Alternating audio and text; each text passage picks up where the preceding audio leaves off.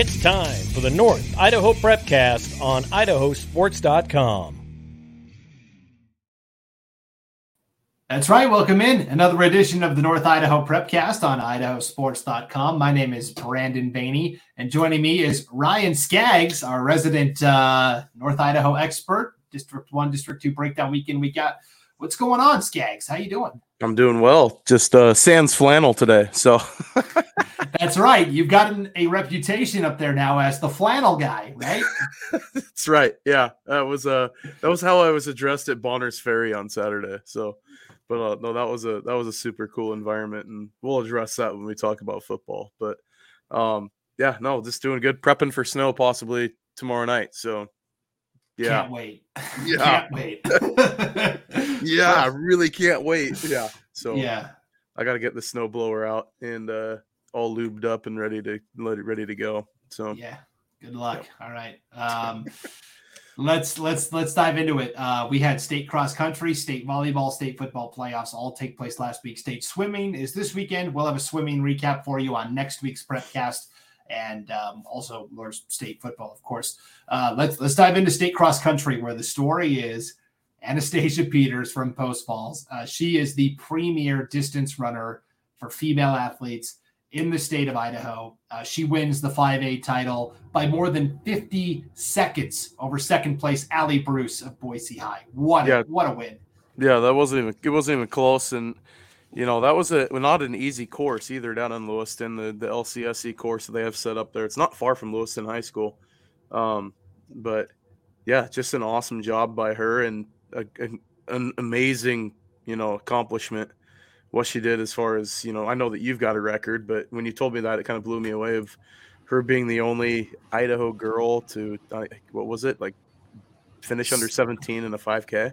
Yes. So Marlo Herford, who is kind of the preeminent rider in terms of distance running and cross country in the state of Idaho. I mean, she is the go-to, and we are so fortunate that she lends her talents to us at idahosports.com. She wrote a great recap of everything that happened at state cross country this year up in Lewiston. And she says, and when she says something, I take it as gospel. I mean, because she would know. She said that Anastasia Peters is the only Idaho girls distance runner on record to run a sub 17-minute 5K. Now, her championship winning time last Saturday was 16:56:07. And I guess last year at the Inland Empire Challenge on the same course, she ran a 16:53. So that is kind of the standard.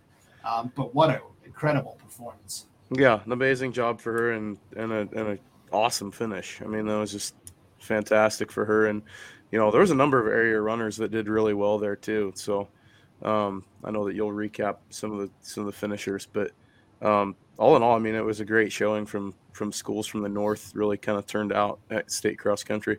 Definitely. So in Marlo's recap, and if you haven't read it yet, you should. It's on the homepage at idahosports.com. She talked to the Boise High coach, Aaron Olswanger. And here's part of what the article says. Olswanger said the 5A girls race was over from the gun, and he had instructed his girls to not chase Peters. Quote, 400 meters in, Peters had an 8-second lead. I haven't seen anything like that in a long time. From a team perspective, I didn't want any of my runners to go out with her. That's like one of our, high school kids chasing Usain Bolt. Like if you do the equivalent in the 100, an 8-second lead at 400 meters that's a monstrous lead. Yeah, that's insane. So way to go, Anna Peters from Post Falls. That's like that's literally half a football field within the first. That's like a lap around the track, essentially 400 meters. That's insanity. That's so crazy. Yeah, what a treasure to have up there in North Idaho, and of course she'll do great things in track and field season as well. Well, I mean, you look at what Post Falls have been able to put out with Samantha Wood last year, and then Anna Peters this year. I mean, that's just it shows a lot with the dedication of the kids up here. Yeah, it's really awesome to see. Other highlights from state cross country I think would be at the 3A level, where both the boys and girls individual champs came from up north. McKenna Kozulu from Coeur d'Alene Charter wins her second consecutive 3A title. And again, Brett Hill, the Sugar Salem head coach, had a glowing comment about McKenna in our recap that Marlo wrote. He said, the Coeur d'Alene Charter girls, she's looking at an elite Division I scholarship. So that's pretty high praise from a guy who's won 51 state titles in track and field and cross country at Sugar Salem. He knows what he's talking about. So that's high praise. Yeah, that's awesome. And, I know that it was an easy recruiting trip for a lot of the Big Sky schools because their championships were in Cheney last weekend. I know that there was quite a few that were present in Lewiston on Saturday. Let's put it that way. So yeah, that just makes sense, right? So McKenna Kozlu from Coeur d'Alene Charter wins her second consecutive 3A title. And then on the boys' side, Timberlake junior Jacob Barnhart wins the boys' title with a time of 15 minutes, 47.56 seconds. So way to go, Jacob Barnhart from Timberlake. Yeah, and I think he finished 10th last year. And they had an article about him in the Coeur d'Alene Press up here. They did a great write-up on him. And, he was just saying, like, I finished 10th and I didn't feel satisfied with how I finished. And I had a goal in mind and I put my mind to it and trained my body to do it and accomplished it. And that was awesome. Like to read that the kid, has that big of a drive to go win a state championship and he did it. And so hats off to him and bringing that title home. That's pretty awesome. Yeah, what an improvement to go from 10th to 1st. That's a pretty big leap. You don't see that all the time in cross country. So congratulations to all of our runners that went over to Lewiston and competed in state cross country this past week. We had some really impressive times put out. So the North teams got to be home somewhat for cross country. They had to hit the road for volleyball. Everybody was over in East Idaho last week for state volleyball competition. Anytime we're talking about volleyball up north, Ryan, we got to start in the White Pine League where the Troy Trojans repeat as 1A D1 champs. Yeah, just a great job by them. And we said it kind of in the Prepcast last week. You could take the top 4 teams, but even though only the top 3 get to go, the top 4 teams of the White Pine could go 1 through 4 at state pretty easily. And we saw something close to that when Genesee obviously played Troy for the championship. And that's just a great job by those ladies and the coaching staffs. I think is a testament to the dedication to the sport. Schools that size and being able to compete at the level that they do is just awesome. And so congratulations to Troy on the championship and, Genesee being runner up and everything. Obviously nothing to hold your head down about when your league foe is the state champ. So, you did all you can do, and that's a great job by both teams.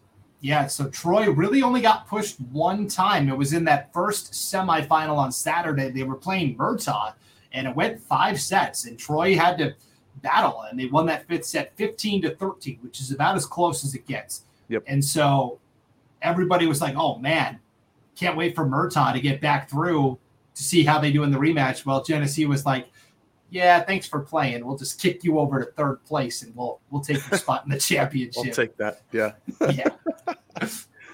Pretty funny. So way to go, Genesee and Troy both. Fantastic. Coach Blazard has just built a tremendous program at Troy High School. Really cool to see.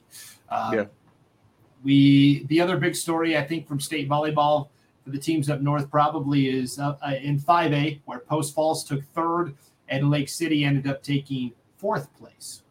Yeah, they matched up obviously in the first round too. So both those teams to take the hard road back to the hardware is, definitely nothing to be ashamed of. I think it was a great showing by both programs and an ability to come home with hardware. Having to face your league opponent in the opening round and both of your teams are still able to finish that's a huge testament and a very competitive bracket too. Definitely. And then, the 3A and the 2A tournaments especially were gauntlets, I feel like. But, Bonners Ferry came down and competed, as did St. Mary's. The field was so stacked. Moscow showed up well and got a first-round win too. And, yeah. But that 4A bracket was stacked. Let's be honest. We saw Skyview drop their first set of the year at state to Columbia, I believe, was the team that took their first set from them all season, which was pretty impressive. But obviously they walked their way to the championship. But, yeah, just a great job by Moscow even to go down there and compete well as well. Yeah, I think people were looking at that top half of the bracket on Friday going, boy, Century and Moscow? Those are the teams that are playing in one of the semifinals. We weren't expecting that, and you're right. Moscow was kind of unheralded all year and had a great opening round win at state. You're absolutely correct there for the Bears. So congrats to all of our volleyball teams that went and competed, and congrats to Troy for bringing home a championship as well. It was really fun to see everyone. It was fun to try and see everyone compete. Sometimes that was easier than other. Yeah, I mean, we won't get into it. But yeah.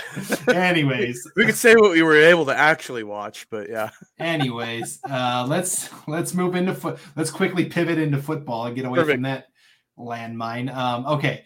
I think the most compelling game that involved a team from the North in the first round, because there were a lot of blowouts along the way. It wasn't a very competitive weekend. Do you want to get the blowouts out of the way? Well, I wanted to start with the best games first, and I think we have to start in Bonners Ferry, where you were on Saturday, because the Badgers get a 21-7 win over Wood River. It's their first postseason win since 2003, but this was a tight game all the way through, right, Ryan? Yeah, it was a great game, and I got to give hats off. Bonners Ferry, like the whole town was there, it seemed. I mean, they showed up, they were tailgating in the parking lot, barbecuing, playing games. Like, it literally felt like a small college atmosphere. It was super cool. And I got to give them credit, because that was an awesome event. Like, I rolled up and I'm like, what is this? This is awesome. I mean, it was literally probably the best thing I've seen in a couple of years of doing football in North Idaho. That was the coolest environment on a really actually beautiful Saturday afternoon too. But yeah, they were stoked to have us there, and they had t-shirts made for their run, and they had their coach mic'd up on one of the Spokane news stations the previous Friday night. And when they won, he was Freudian slip, but caught himself. And so he's like, holy Schnikes. And so they put that on the t-shirt, and all the coaches had playoff beards. They made a deal with the kids at the beginning of the season. I know that's going to be the title, isn't it? Holy Schnikes. Yes. Yes. But yeah, they made a deal with the kids at the beginning of the year that they will shave their beards after their first loss. So guess what? Those coaches still got big old beautiful beards, every single one of them. And I don't think they want to shave those anytime soon. So, but yeah, they showed up. Stingy defense. I mean, it was hats off to Wood River. They were able to pass the ball fairly well. But then Bonners put the clamps down in the second half. And, Wood River made a bit of a run. And Bonners Ferry got a couple turnovers and turned them into touchdowns, and that was it. But Cleo Hensley played a great game at running back. It wasn't any stat wise that was going to really wow you. They just were very consistent on the back end of that defense and played really well in the secondary, and limited the big play. They did really great job. Yeah, Cleo Hensley got all 3 rushing touchdowns for Bonners Ferry, was the IdahoSports.com player of the game, as you said. And so now Bonners Ferry hits the road to take on the defending champs from Weiser in the quarterfinals. You think they're talking to Timberlake at all? Timberlake just went to Weiser in the opening round and only lost 34-27. They were down 2 scores late in the fourth quarter. They get a touchdown pass to Rajane Oliveira and have a chance at the onside kick, and they don't recover it, and Weiser ends up running out the clock. But Timberlake pushed Weiser to the brink, and I was pretty impressed by Timberlake's effort there. There might be some secret sauce in the running game against them. I don't know, but while there's similarities, I think there's also big differences, because the way that Timberlake plays offense is a very misdirection-driven wing T style, to where Bonners Ferry is just like, all right, we're going to line up and we're running here, and you're going to pretty much know we're running here, so just go ahead and try to stop it. But they're going to run quarterback power. They're going to run sweep. They're going to run with the running backs. I mean, Blake Rice, quarterback, he's probably the biggest kid on the team, and he runs with a full head of steam too. So I think, Weiser will have their hands full trying to stop that running attack. Receiver-wise, they've got a couple decent receivers out there on the outside. With Charles Hensley, he can take the back end of the defense off, but it'll be a test for the Badgers for sure. But I don't think they're going to make it easy for Weiser by any stretch of the imagination. And it wouldn't shock me if it's a 14-12 type game. It really won't. I like how you mentioned Charles Hensley can take the top off the defense, because I talked to Logan Green, who broadcasted that Timberlake Weezer game. And he told me that's where Weezer really struggled was Timberlake was able to hit a few home runs to Rajane Oliveira, who of course is a dynamic athlete. Yeah, Rajane's solid. Yeah, and so he said that Weezer wanted to stop him and they were in position to, and it just didn't matter because he just flat blew past him. It wasn't like they had breakdowns or anything. And so it'll be interesting if Charles Hensley can fill that role for Bonners Ferry, because that's kind of the one area where Weezer is a little susceptible. I think Bonners Ferry was probably hoping, boy, Timberlake, couldn't you have just gotten blown out? And then that way Weezer is still kind of in comfort mode and they're not like, okay, we had a near loss. Let's get refocused. Not have a coming to Jesus moment after that game. Yeah. Thanks a lot, Timberlake. I did see one play on Saturday that I don't think I've seen in high school football before. And there was a long pass completion from Wood River. They got it down to literally the 1 yard line. The kid stretched out the ball to try to get it across the goal line. And Blake Rice had a hold of him and literally picked him up. And as he picked him up, Charles Hensley literally stole the ball straight out of his hands and ran it back to the opposite 45-yard line. It was an amazing defensive play that I don't know if I've ever seen something like that, but it was just set up. Rice picked him up, and then he just straight took it like a handoff from the one and ran it back to the other end. It was an impressive defensive effort by the Badgers. Yeah, they forced 3 turnovers in that game, and all 3 were definitely earned. Pretty epic. So congratulations to actually Bonners. 4 turnovers. Sorry, 2 fumbles and 2 interceptions. So yeah. No, congratulations to Bonners Ferry for getting the win there in the opening round of the playoffs, and then unfortunately, that was the only team from North Idaho that won in the opening round. Right? Sandpoint. Oh, yeah. Well, yes. Okay. Of course. Sandpoint. Yes. Yeah. Sandpoint and Bonners, the only 2. Otherwise, it was tough sledding for everybody else. So let's talk about Sandpoint. This was the other game you were at on Friday night as they hosted Skyview. 63-35 was the final score. Did Skyview get a lot of their points in kind of garbage time, or was it evenly matched? It was evenly matched for like a half, right? So it was a tied game with 3 minutes and 40 seconds left in the third quarter. It was tied at 28. And, hats off. Gosh, Skyview's quarterback threw for 408 in that game. And it's been the thing I've been talking about Sandpoint is if they've got an Achilles heel, it's against the pass. We saw Lake City do it to them. We saw Coeur d'Alene throw it on them. We saw Lewiston throw it on them. If there's an Achilles heel for the Bulldogs, it's definitely in the passing game on defense. And Skyview was taking advantage of it, and their quarterback, Cutforth, he looked awesome. He was hitting his guys in stride. He threw a really nice couple deep balls. I think it was 408, 4 TDs and a pick. So, he had a great game, but that rushing attack from Sandpoint was just nutso. And especially in the fourth quarter, they just went bonkers. And Max Frank was an absolute beast on the field. I think he had 178 rushing and another 63 in receiving in the game with 5 touchdowns. And Parker did a great job too, Pettit. But also Joseph Hughes, he ran for $109, 71 yards came on 1 carry, but still it was just, a great team effort, I think, from the Bulldogs to just weather the storm in the passing game and then just start feasting, in the fourth quarter. They got a couple turnovers and that was it. Yeah, so when I saw Sandpoint, it was in their season opener against Alta, Utah at the Rocky Mountain Rumble, Ryan, and they would start in a spread formation, and then depending on what the defense did, they would audible, and all of a sudden they're in a wing tee. Yep, and they've done that all year. Okay, yeah. I love that. I love that they've got the versatility to pull that off, and it's served them well, obviously, as they now get ready for another home playoff game against. Boy, this is a familiar matchup. The quarterfinal round, Shelley and Sandpoint. Shelley at Sandpoint. It's almost like Groundhog Day, right? We've been here before. Yeah, same exact round last year as well, the quarterfinals. Yep, and it was a touchdown difference in that game. Sandpoint got the win in a really great battle last year. Shelley's run heavy, and that Sandpoint does a really good job against the run. We saw them shut down some great running backs this year. They did a great job didn't really shut down John Cornish. They just limited him. But that was against Lakeland. They did a great job in the run game against Lewiston. We talked about, they did a great job, stopping Coeur d'Alene's rushing attack. There's, they've played some good running teams. Homedale, they did a great job against the run against them too. And so, we knew that the weakness was against the pass. Is Shelley going to be able to hit a few home runs? We'll see. Because that's going to be – they're going to have it if they're going to beat Sandpoint. If it's going to be rushing attack on rushing attack, Sandpoint's just so dang multiple. They'll throw 7-8 guys will get carries in this game. They rush everybody. Wes Benefield gets touches. Brewster in the backfield gets touches. Parker Pettit will keep it.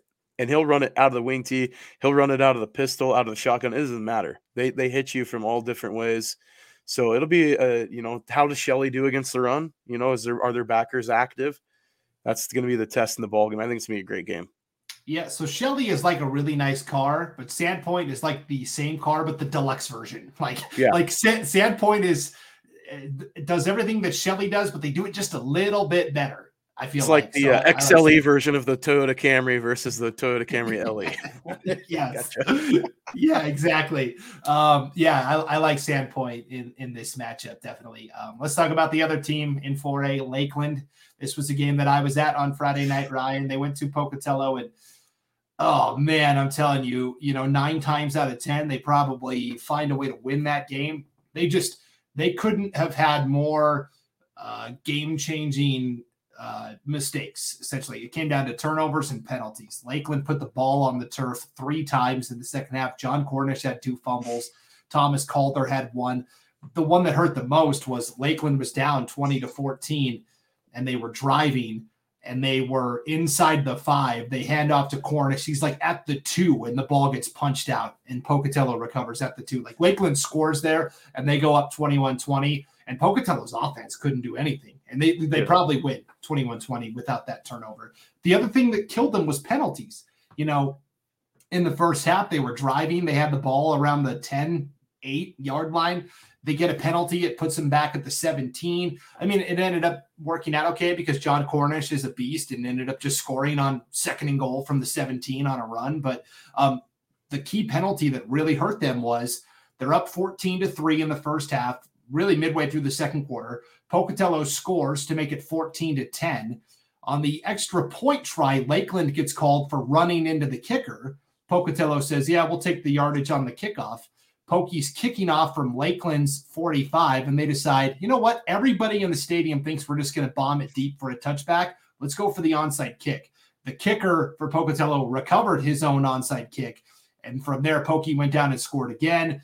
They all of a sudden had the lead at 17-14. They never gave it back. That was a critical sequence for Lakeland that was sparked by a penalty. And one of the Lakeland coaches texted me after that game, and he goes, never in my life would you tell me that we could rush for over 300 yards, never punt, and lose the game. Yeah. And that's exactly what happened. Like, how often does that happen? 99 out of 100 games, that team that gets 300 and doesn't punt wins. And that didn't happen on Friday, and hats off to Pokey for getting the victory over a really good Lakeland team. That's just, the ball, it's, the word about football, it's a, funny shaped ball that takes weird bounces, and sometimes it bounces in the favor of the other team. And, hats off to Lakeland for a great season. And those kids, I know that senior class really wanted that victory because that would have been the first time in a long time as well for them. But yeah, I think it was like 2008 was the last season that Lakeland had a first round playoff win. They're always there, but it's just, can they ever overcome that hump? And, John Cornish finishes an amazing career at Lakeland, and, hats off to those kids. Yeah, and, Cornish had the 2 fumbles, but really they both came about because he was fighting for extra yardage, right? Because he's so hard to bring down. There were 3-4 guys that had him stood up, and the play is still going for whatever reason, and then the ball gets ripped out. Yeah, that happened against Sandpoint or against Coeur d'Alene too. So yeah, I mean, we've seen that before. So I mean, and that happens sometimes when those guys just don't go down. But that's just who he is. He doesn't want to quit, and sometimes it comes back. It's feast or famine. I mean, either you tee off on it and he gets in a couple extra yards and a tough first down, or you get the turnover, and that unfortunately it's probably how it went. So yeah, tough way to go for Lakeland, but they finish off in a very impressive first season under first-year coach Mike Schroeder, and you can tell he's laying the foundation for Lakeland to challenge. There's some guys on that roster that they're really high on too for the future. I mean, they're starting a couple sophomores at wide receiver that are going to do some big things. So. There's Ezra Benson's one kid that comes to mind that it's going to be a player to watch. Yeah, let me real quick give him a shout out too, because it's late in the game. Lakeland has the ball because, okay, so Pocatello is leading, right, 20-14. That fumble, the third fumble by Lakeland, and you're like, oh man, there's like 3 minutes left. Pokey's just going to run out the clock. Well, Pocatello fumbles on an exchange. They took a shotgun snap, and the handoff between quarterback and running back never got there. So Pokey fumbles, Lakeland recovers, and all of a sudden you're like, okay, Lakeland's got a chance now. They had no timeouts remaining, but they throw this strike right at midfield, like right at the 50-yard line, and Ezra Benson has to go up to make the catch, and he does, and then he gets absolutely destroyed, like the hardest, like clean hit I've seen in a long time in high school football, and he held on to the ball, even though he got popped and fell down and needed a second to get his breath to get back up. He held on to the ball and made the big 20-yard grab for a first down for Lakeland. It was so impressive to see Ezra Benson make that play. So, he's gonna be a dude, and he plays really well on the defensive side of the ball too. So that's gonna be definitely a name to watch in the future. And I don't know if we want to beat the dead horse with that, but talking about that game. But yeah, it's just there's gonna be a lot there. And I look at like North Idaho, and we didn't have the best opening round. Let's be honest about that. But I think there's a lot of bright spots to look at. And then there's some bright spots this weekend too, with the games coming up as well. Definitely. All right, let's talk about 5A. Lewiston loses to Middleton 14-7. Very surprising because Middleton's defense isn't known for being like stout, right? They typically have been a kind of a Swiss cheese defense, and for Lewiston to only get 7 points was very surprising to me. They scored first. Jackson Lathan ran in a touchdown. They were up 7-0, and then nothing the rest of the turnovers, man. Turnovers is where it happens, and that'll cost you games and give you nightmares, especially at the end of the season. I know it's one that they probably want to have back because I think Middleton played a spirited effort, though. I mean, they played their best game of the year against Lewiston. I think that was definitely evident in that one, but especially defensively. But with what they did to Lewiston's offense, but. Lewiston was able to move the ball. They had their opportunities. They got down around the red zone a couple times and coughed it up. And, that you can't have that if you're going to expect to win a first-round playoff game. And, unfortunately, the Bengals season ends early. Yeah, it's too bad for them. But they, again, had a fantastic season, a 7-3 record. Lakeland also finished the year 7-3. So, congrats to both of those teams. Let's talk about the 5A game that is happening this week. It's in Post Falls. Post Falls got a first-round bye. Boy, now they get to host Rocky Mountain. Congrats on winning your league. Here's Rocky Mountain, guys. And how Rocky's in that situation, too, with only one loss in the year. I mean, it's just like you look at it and you're like, really? Really? Come on now. But, I mean, you got to play with what's there. I mean, Rocky having to play a first-round playoff game was just, to me, it didn't make much sense because of how good they are. But, that's the way the seeding takes place in the SIC. And so, Rocky's on the road Friday night at Post Falls. Post Falls is going to have to play their best game of the year. And the thing is, I'm looking at so how good is Post Falls? Their wins this year have been really, really impressive. So they beat Sunnyside, which is a Central Washington team. They were the champions of their conference. They're ranked in the top 20 in the state of Washington.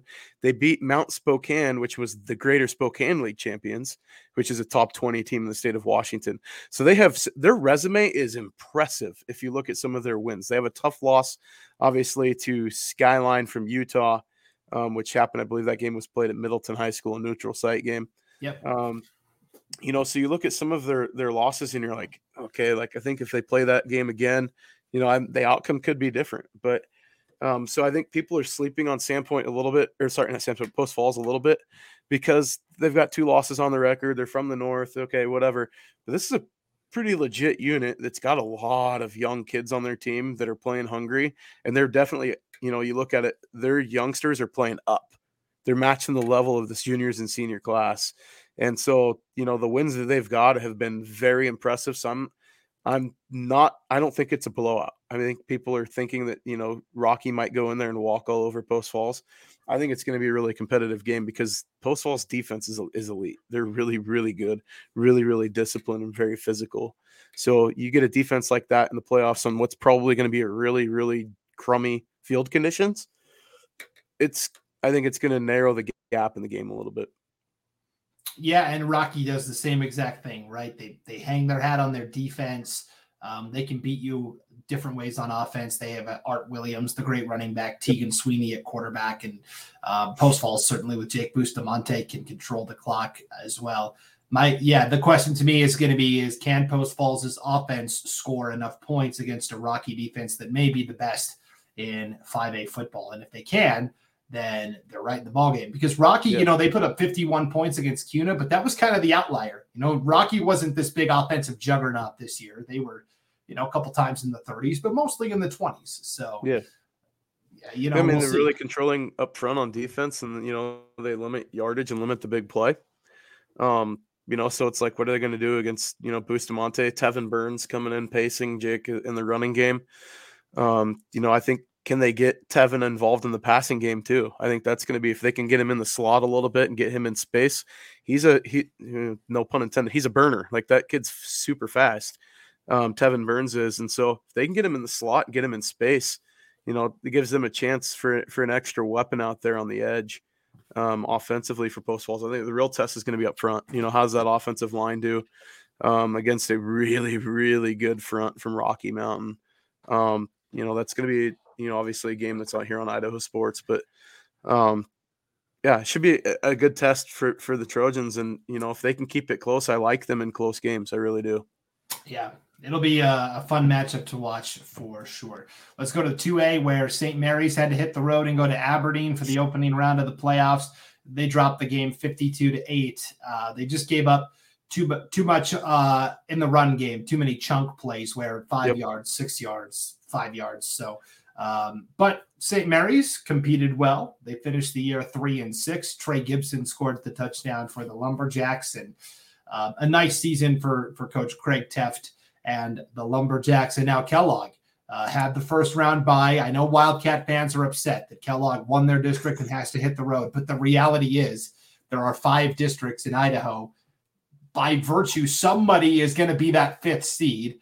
And, Kellogg really has, and again, this is a North Idaho Prepcast, and I'm going to alienate the Kellogg fans, but, Kellogg has a couple of losses on their resume that hurt them. Schedule. Yeah, in Max Preps. So their league, let's be honest, isn't the strongest, and so wins over Priest River, St. Mary's, Grangeville, they're not going to boost your Max Preps rankings, and that's no fault of their own. That's the schedule that they have to play, but that means that you've got to hold suit in your non-conference schedule as well.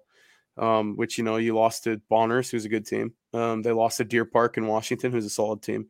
Lakeside in Washington's a really good team, but you got to win at least a couple of those games. You can't go into the playoffs with that slate of losses and expect to get a top 3 seed. It's not going to happen.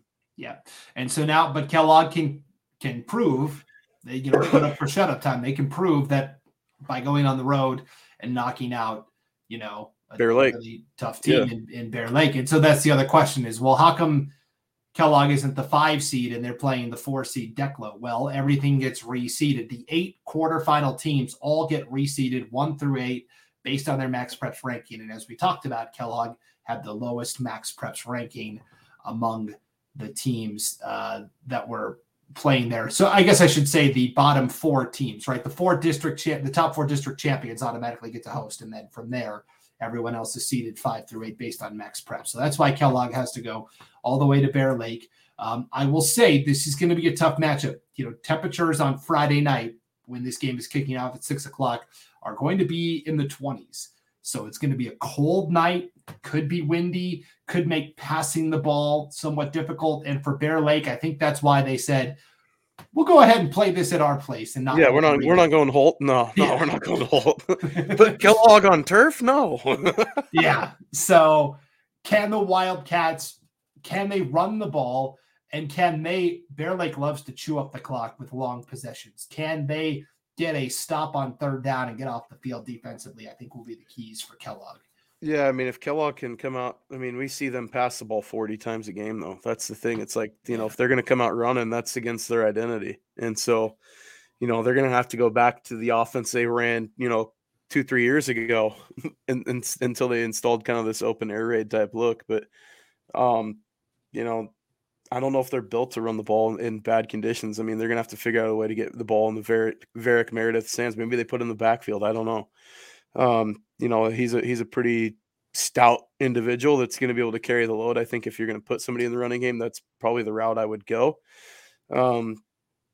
You know, and then obviously you've got Ripley and Colby that, you know, Ripley does well on the scramble game, you know, and Colby makes his catches downfield, but like, that's just, you know, they make matchup nightmares in the passing game, but you know, what can they do when the passing game's not there if the conditions don't allow it?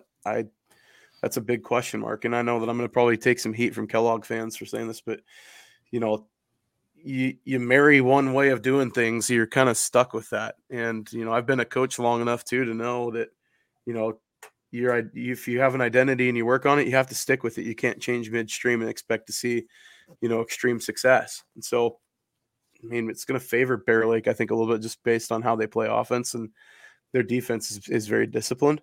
But it's going to take, if they can get an offensive explosion to start the game where they get out on a 21-0 run or something like that for Kellogg, I think Kellogg can hang and come away with a win. But you're going to have to play the best team at some point. So why not in this round knock them out, and then it makes your next game easier? I mean, that's the way, if I'm coach, that's how I'm pitching it.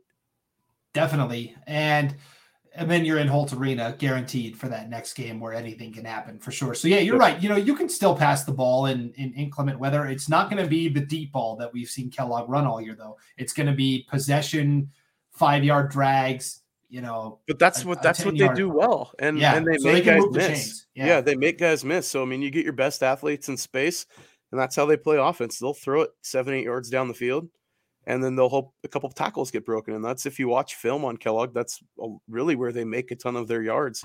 Yeah, they do hit the bomb, but a lot of it's done after yards after catch and yards after contact. Yeah, big opportunity for Kellogg to go on the road and deliver a statement, not just for their team, but for North Idaho football in general, which always gets slighted this time of year. And, you know, based on how the first round went, you know, probably deserved a little bit. Yeah. All right, let's go 8-man football. 1A D1, Lapway and Clearwater Valley both had to hit the road for the opening round. Tough matchups, both fall. You know, Lapway falls 72-28.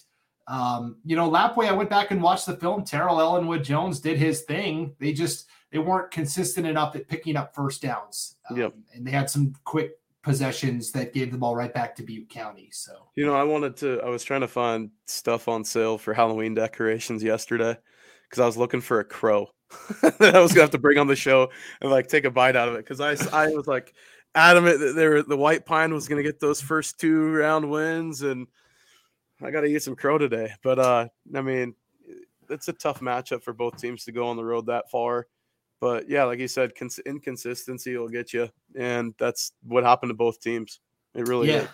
You know, I went and took my public flogging on Saturday. I was at the Clearwater Valley Raft River game, and after the game was over, I had no shortage of Raft River fans come up to the booth to tell me, "Oh boy, glad you made that prediction on the podcast last week."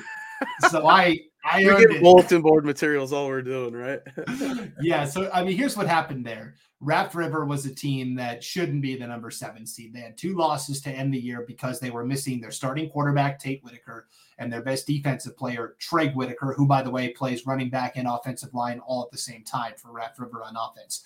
Without those 2, Raft River is a fundamentally different team, and both of those guys were back on Saturday. This is a full-strength Raft River team, and I believe that Raft River could get all the way to the championship as the number 7 seed with all of their guys healthy. So it's no slight on Clearwater Valley. And at the same time, the Rams just suffered injuries at the absolute worst time. There was a play very early on in the third quarter where Louis Fabi and Carson Schilling were both making a play on defense. They were both tackling the ball carrier, and both guys, you know, it took them a long time to get up off the field. And so you're talking about Schilling and Fabi. Well, they also play on offense, right? And that's the problem with 8-man football, is the depth is so low. And so Louis Fabi and Carson Schilling both had to leave the game.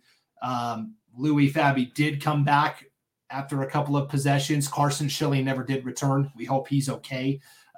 And what happened was then Tiago Pickering had to take over at quarterback, and his very first snap, he's not used to going under center and taking the snap, and they fumble the snap and Rat River recovers.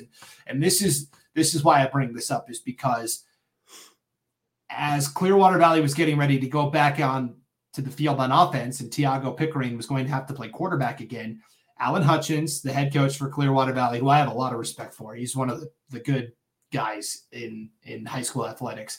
He grabs Tiago Pickering, and you can tell they're having a close conversation. And I didn't get a chance to ask him what he told Tiago Pickering, but I think it was something along the lines of, hey, it's okay. You've got this. You're the guy. You're going to have to lead this team. And I know it's not ideal conditions and everything like that, but I've got complete confidence in you. And because you could tell on that second possession that Tiago Pickering, like a totally different player. And so I don't know, that's just one of those small moments that doesn't always get covered, but I thought whatever Coach Hutchins said to Tiago Pickering in that moment got him kind of calmed down, because he's just a sophomore too. Yeah. It may have been, hey, this is your team next year, for the next couple of years. Like, this is your, you got to go play with house money now. Go out and have fun. You're in a playoff game. You can either go out and look like a hero, or you can go out and, take your lumps and then hope that next year we start better. But, this is a chance to get a jump start on next year. Go out and show out what you got. We know that you can do this, and you're going to get the keys to the car eventually. So you're getting them a little earlier. Here you go. And as a coach, like, giving the rah-rah speech like that helps a little bit the kids. Sometimes it helps you more than anything as a coach, because you're trying to convince yourself too. I'm not going to lie about that, but yeah, I think it's a really hard spot, because you're throwing them in the playoff game against a really sound opponent too, and that's just, it's a tough place to be for a sophomore kid in a playoff game coming in with cold snaps. That's hard. But yeah, I mean, it was one of those long conversations where his head's leaned in against his helmet. They're talking very closely, and you could just tell that there was, whatever message he was delivering, well received. So, and again, and Alan and I talked about this before the game on the field, that there's no way, I'm going to swear here, there's no way in hell that Clearwater Valley is a 10 seed. It just isn't possible that they went 5-3 and have to go on the road. I still contend, if Clearwater Valley is a higher seed, they win in the first round of the playoffs, and the White Pine League gets the justification it deserves. I'll die on that hill. So. Yeah, and that's just the way that things are seeded, and that's an off-season podcast that we can do. But because I've talked about it with Paul too this weekend as he was up here, and we were talking about classifications and how things shake out and things that could be fixed and tweaked, and we all have as quote unquote experts, right? We all have ideas and we all have things that we could do, but at the end of the day, the rules are in front of you and what you got to do, and you got to take care of your role. What's my job? What's everybody else's job? And their job's to win. And, rankings, you don't have any control over. You just have control over the results on the field. And yeah, I agree that they're not a 10 seed. No way. But at the same time, you're going to have to beat those guys at some point. So why not take care of it in that game that you're in? Because in theory, it should make your next game easier. But, there is no easy games in the postseason. That's true. That's a fair point. At the end of the day, you got to win when you're presented with the opportunity. Paul Kingsbury, our boss you're talking about there, he's one of those state of Ada guys. Anytime I have a conversation with him, it's all, I don't know. Maybe you got further traction than I have. Oh, we did. Yeah, no, I don't take that from him much at all. I think there's some loyalty there, because I think the familiarity starts kind of like how I tend to side with like the District 1 and District 2 teams a little bit, because the homer in me comes out. But I think, respect is due, and respect is due. And you look at, teams like Kendrick, which we'll talk about, but, there's times where you have to like accept it and acknowledge that, like, okay, yeah, our best team is out of this district or out of the whatever, but, and then also what's affecting your bottom line. If you got a lot of advertisers in a certain area, you're hoping that they go a long ways in the playoffs. So. Right. Definitely. That's the business side of it for sure. So. Yeah. All right. So Cami is the only team left from the North in 8-man football, 1A D1. They will host Butte County. This Final 8 is going to be tough no matter what. Cami will have to earn it against Butte County. They do have the advantage of playing at home. I don't know how this game goes, to be honest. I really don't. I'll probably pick Cami just because they're the home team, and Butte County has been a little inconsistent this year. But, man, this is going to be a tough matchup and a fun game. Yeah, you're gonna have to cue like the crazy music of something, because I think that you're gonna see probably 7-8 fumbles in the game. It's gonna be sloppy field conditions. I mean, we're looking possibly tomorrow night. North Idaho is gonna get in, depending on the area, anywhere from 2 to 4 or 5 inches of snow. So I like Camiai's running game. I really do. Colton O'Kane does a great job in the backfield. Nels Clute at quarterback's great. I mean, there's or David Clute, sorry. Nels is the Nels' coach. dad, yeah. Yep. The coach. He's playing. Oh yeah, I take the coach all day. But no, yeah, David does a great job at quarterback. They're a very opportunistic defense as well. They get takeaways. Um, it wouldn't surprise me Kamiai wins this game. I mean, yeah, I like the home field advantage too. A little bit of home cooking doesn't do anybody any harm. So that's a hard bus trip, because there is no easy way into Kamiai. No, there is not. And that's about as far as you can go from Arco to Kamiai. That's a pretty long trip. Unless you're going to like Clark Fork. But yeah, I mean, I still think Kamiai is a harder drive just because there's no freeway. You're 2-lane in it pretty much the entire way. That's right. Well, let's talk about Clark Fork. That's where Paul Kingsbury was at on Saturday. And he said, you know what? Me being able to go to Clark Fork and experience that made the trip up north totally worth it. Yeah. Great atmosphere at Clark Fork. The Wampus Cat fans were super excited to host a playoff game. I don't know. Clark Fork's been to the playoffs, in years past, but I don't know when was the last time they hosted a playoff game. I can't remember. I honestly can't recollect the last time they hosted a playoff game. And North Idaho in fall is just, there's something different about it. I mean, you get obviously a lot of the tamarack trees are turning yellow, and the settings just look different. They look I mean, it was Bonner's Ferry was awesome. I mean, it's the setting there too, but Clark Fork's cool. It's a beautiful drive along the north shore of Lake Pend Oreille. It's just some of those areas that people don't really get a chance to do. And Paul did a time lapse video trip, and I was seeing people, coaches from across the state commenting on it, like, man, I'd take that trip in a heartbeat. Like I mean, just for the aesthetics of it, it's worth the trip. But Clark Fork just had a tough time showing up. I mean, as far as the team, that's a tough draw in the first round too, with Castleford, and that's just hats off on a good season. But you can't hang your hat too much on getting shut out in the first round. That's really, really tough. Yeah, I mean, the reality is Castleford was a Final Four team last year. They're probably a Final Four team again this year, so it's just a tough first-round opponent, to be sure, like you said. But how exciting it was that Clark Fork got to host a playoff game. How exciting that Lewis County got to host a playoff game Friday night at Highland High in Craigmont. They hosted Garden Valley. The Eagles lose 47-8, so Lewis County's season is over. Again, they were very injury-stricken towards the end of the year. The fact that they were able to get to the playoffs was a pretty big accomplishment. So I think a couple of those injuries turned the tide, obviously, for that game. I think that makes it a totally different ball game with a couple of those kids that would be back in their roster. But, Lewis County to find their way into the playoffs, and not necessarily backsliding their way in either. They fought their way into the playoffs, and they earned their ticket there to host a game. But, the Eagles had a great season. I think that, it sets a lot for the younger kids on the team too, that, they can continue we've been there now. Okay, like, take a deep breath.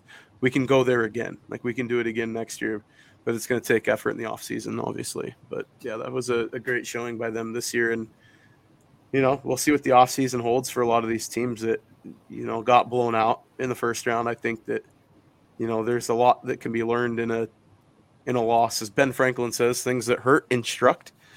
And I think there's a lot of teachable moments in some of these losses for sure. Definitely. And then you have Kendrick carrying the flag for 8-man football in North Idaho along with Kamiai. So Kendrick is going to host Camas County, the Mushers, on Saturday, 2 p.m. at Lewiston High. Ryan, you're going to be at this game for Idaho Sports. I will. Yeah, that's like college game day. I'm coming for you, right? So see if they roll out the red carpet for me. I don't know. But Kendrick on, decent, hopefully should be decent field conditions. I think Kendrick on you could put Kendrick on a sand pit and I still take them in a game. But it's going to be finally, I mean, if I really say a decent opponent for the Tigers in this game. I think they're going to get tested a couple times, but I really look for them to roll, especially late. You get that thing, it's like a well-oiled machine. It just starts going and it's hard to stop. And Yeah, I like the Tigers, and I like them big in this one. For the first time since probably the Oakley game, Ty Kep may play the entire game for Kendrick. That's very true. Sense. Good. Yeah, very true point. And I think it's good for him because I think there's some little cobwebs you're probably going to have to knock off a little bit at the beginning of the game.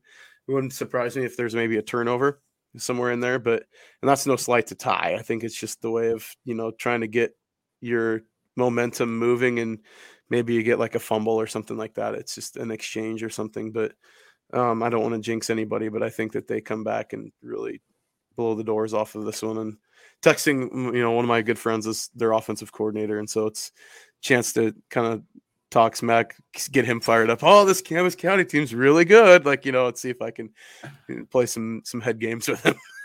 Right. And so while you're in Lewiston on Saturday, Ryan, I'm going to be in Mullen. We're trading places. Yeah, we are. We're trading places. I'm going to be in Mullen for Mullen St. Regis hosting Garden Valley in a 1A D2 quarterfinal. We just saw about 6 inches of snow. Yes, I called Stetson Spooner, the head football coach and athletic director at Mullen yesterday. I said, hey, I'm coming up to cover the game. He said, bring a coat. They got snow today. So, there's jackknife semis on I-90 right now on Lookout Bass. So, can't wait to drive through that. But, at the same time, though, that play, they're going to be licking their chops for that one. You get the kids up there built different. And I think they're going to be feasting for an opportunity to find their way. And then next week, I would say they're probably playing the KB Dome, but if they're going to, win this game, but it's a winnable game for Mullen St. Regis. I really do think that's a winnable game, especially in those conditions. And I'd love to see them move on. I'd love to see an all North final. I think that would be for the fans, especially, would be awesome. But for the state too, I think that's a great story with Mullen St. Regis and what they're doing there and turning things around. Coach Spooner's done such a fantastic job. And especially not just this year, but the last few years too. And, it's one of those unsung coaches. I think he's at the top of his game in the state. And I want to see him get the recognition because he does a great job, not just X's and O's, but motivating his kids. And, I think that really is an undersold point with him as a coach. So, I want to see the Tigers win big there. And really, Coach Spooner has done a great job, but some credit needs to be given as well to the St. Regis side of it. And Jesse Allen, the coach from St. Regis, has also done a very nice job. They work well together. They really do mesh. It's pretty cool.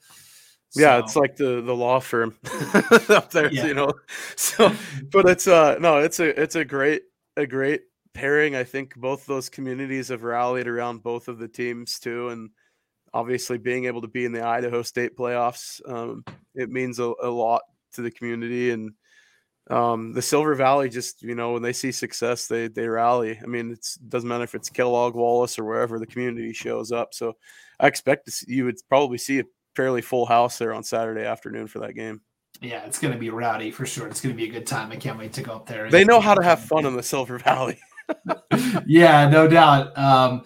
I had a really nice time covering Wallace's girls basketball team at state last year. I'm excited to go cover Mullen St. Regis and football this weekend. It's going to be a good time for sure. So get a chance to see up north. That's awesome. Yes. So again, if you want to see all the football games we're covering this weekend, just click on the game streams tab on the homepage at idahosports.com. And every game that we're covering will be listed there. I think right now, Ryan, 24 quarterfinal games across the state. We are projected to cover 18 of the 24 games, which is pretty good. Some of them are geographically just so hard to get to. Yeah. You can't beat every one of them, but the fact that we're doing that many is awesome. Yes. So anyways, check it out at idahosports.com. Enjoy the postseason competition, everybody. We'll be back next week to. Yeah, I'm hoping we get some wins. So this isn't my last week doing games up north. So. Yeah, we gotta keep it going. So do it for Skaggs. That's right. Yeah, I don't want football season to be over up here. That means I'm stuck making chili at home or something. I don't know. But yeah. Oh man, that's funny. All right, thanks for tuning in, everybody. For Ryan Skaggs, I'm Brandon Bainey. We'll see you next time on idahosports.com.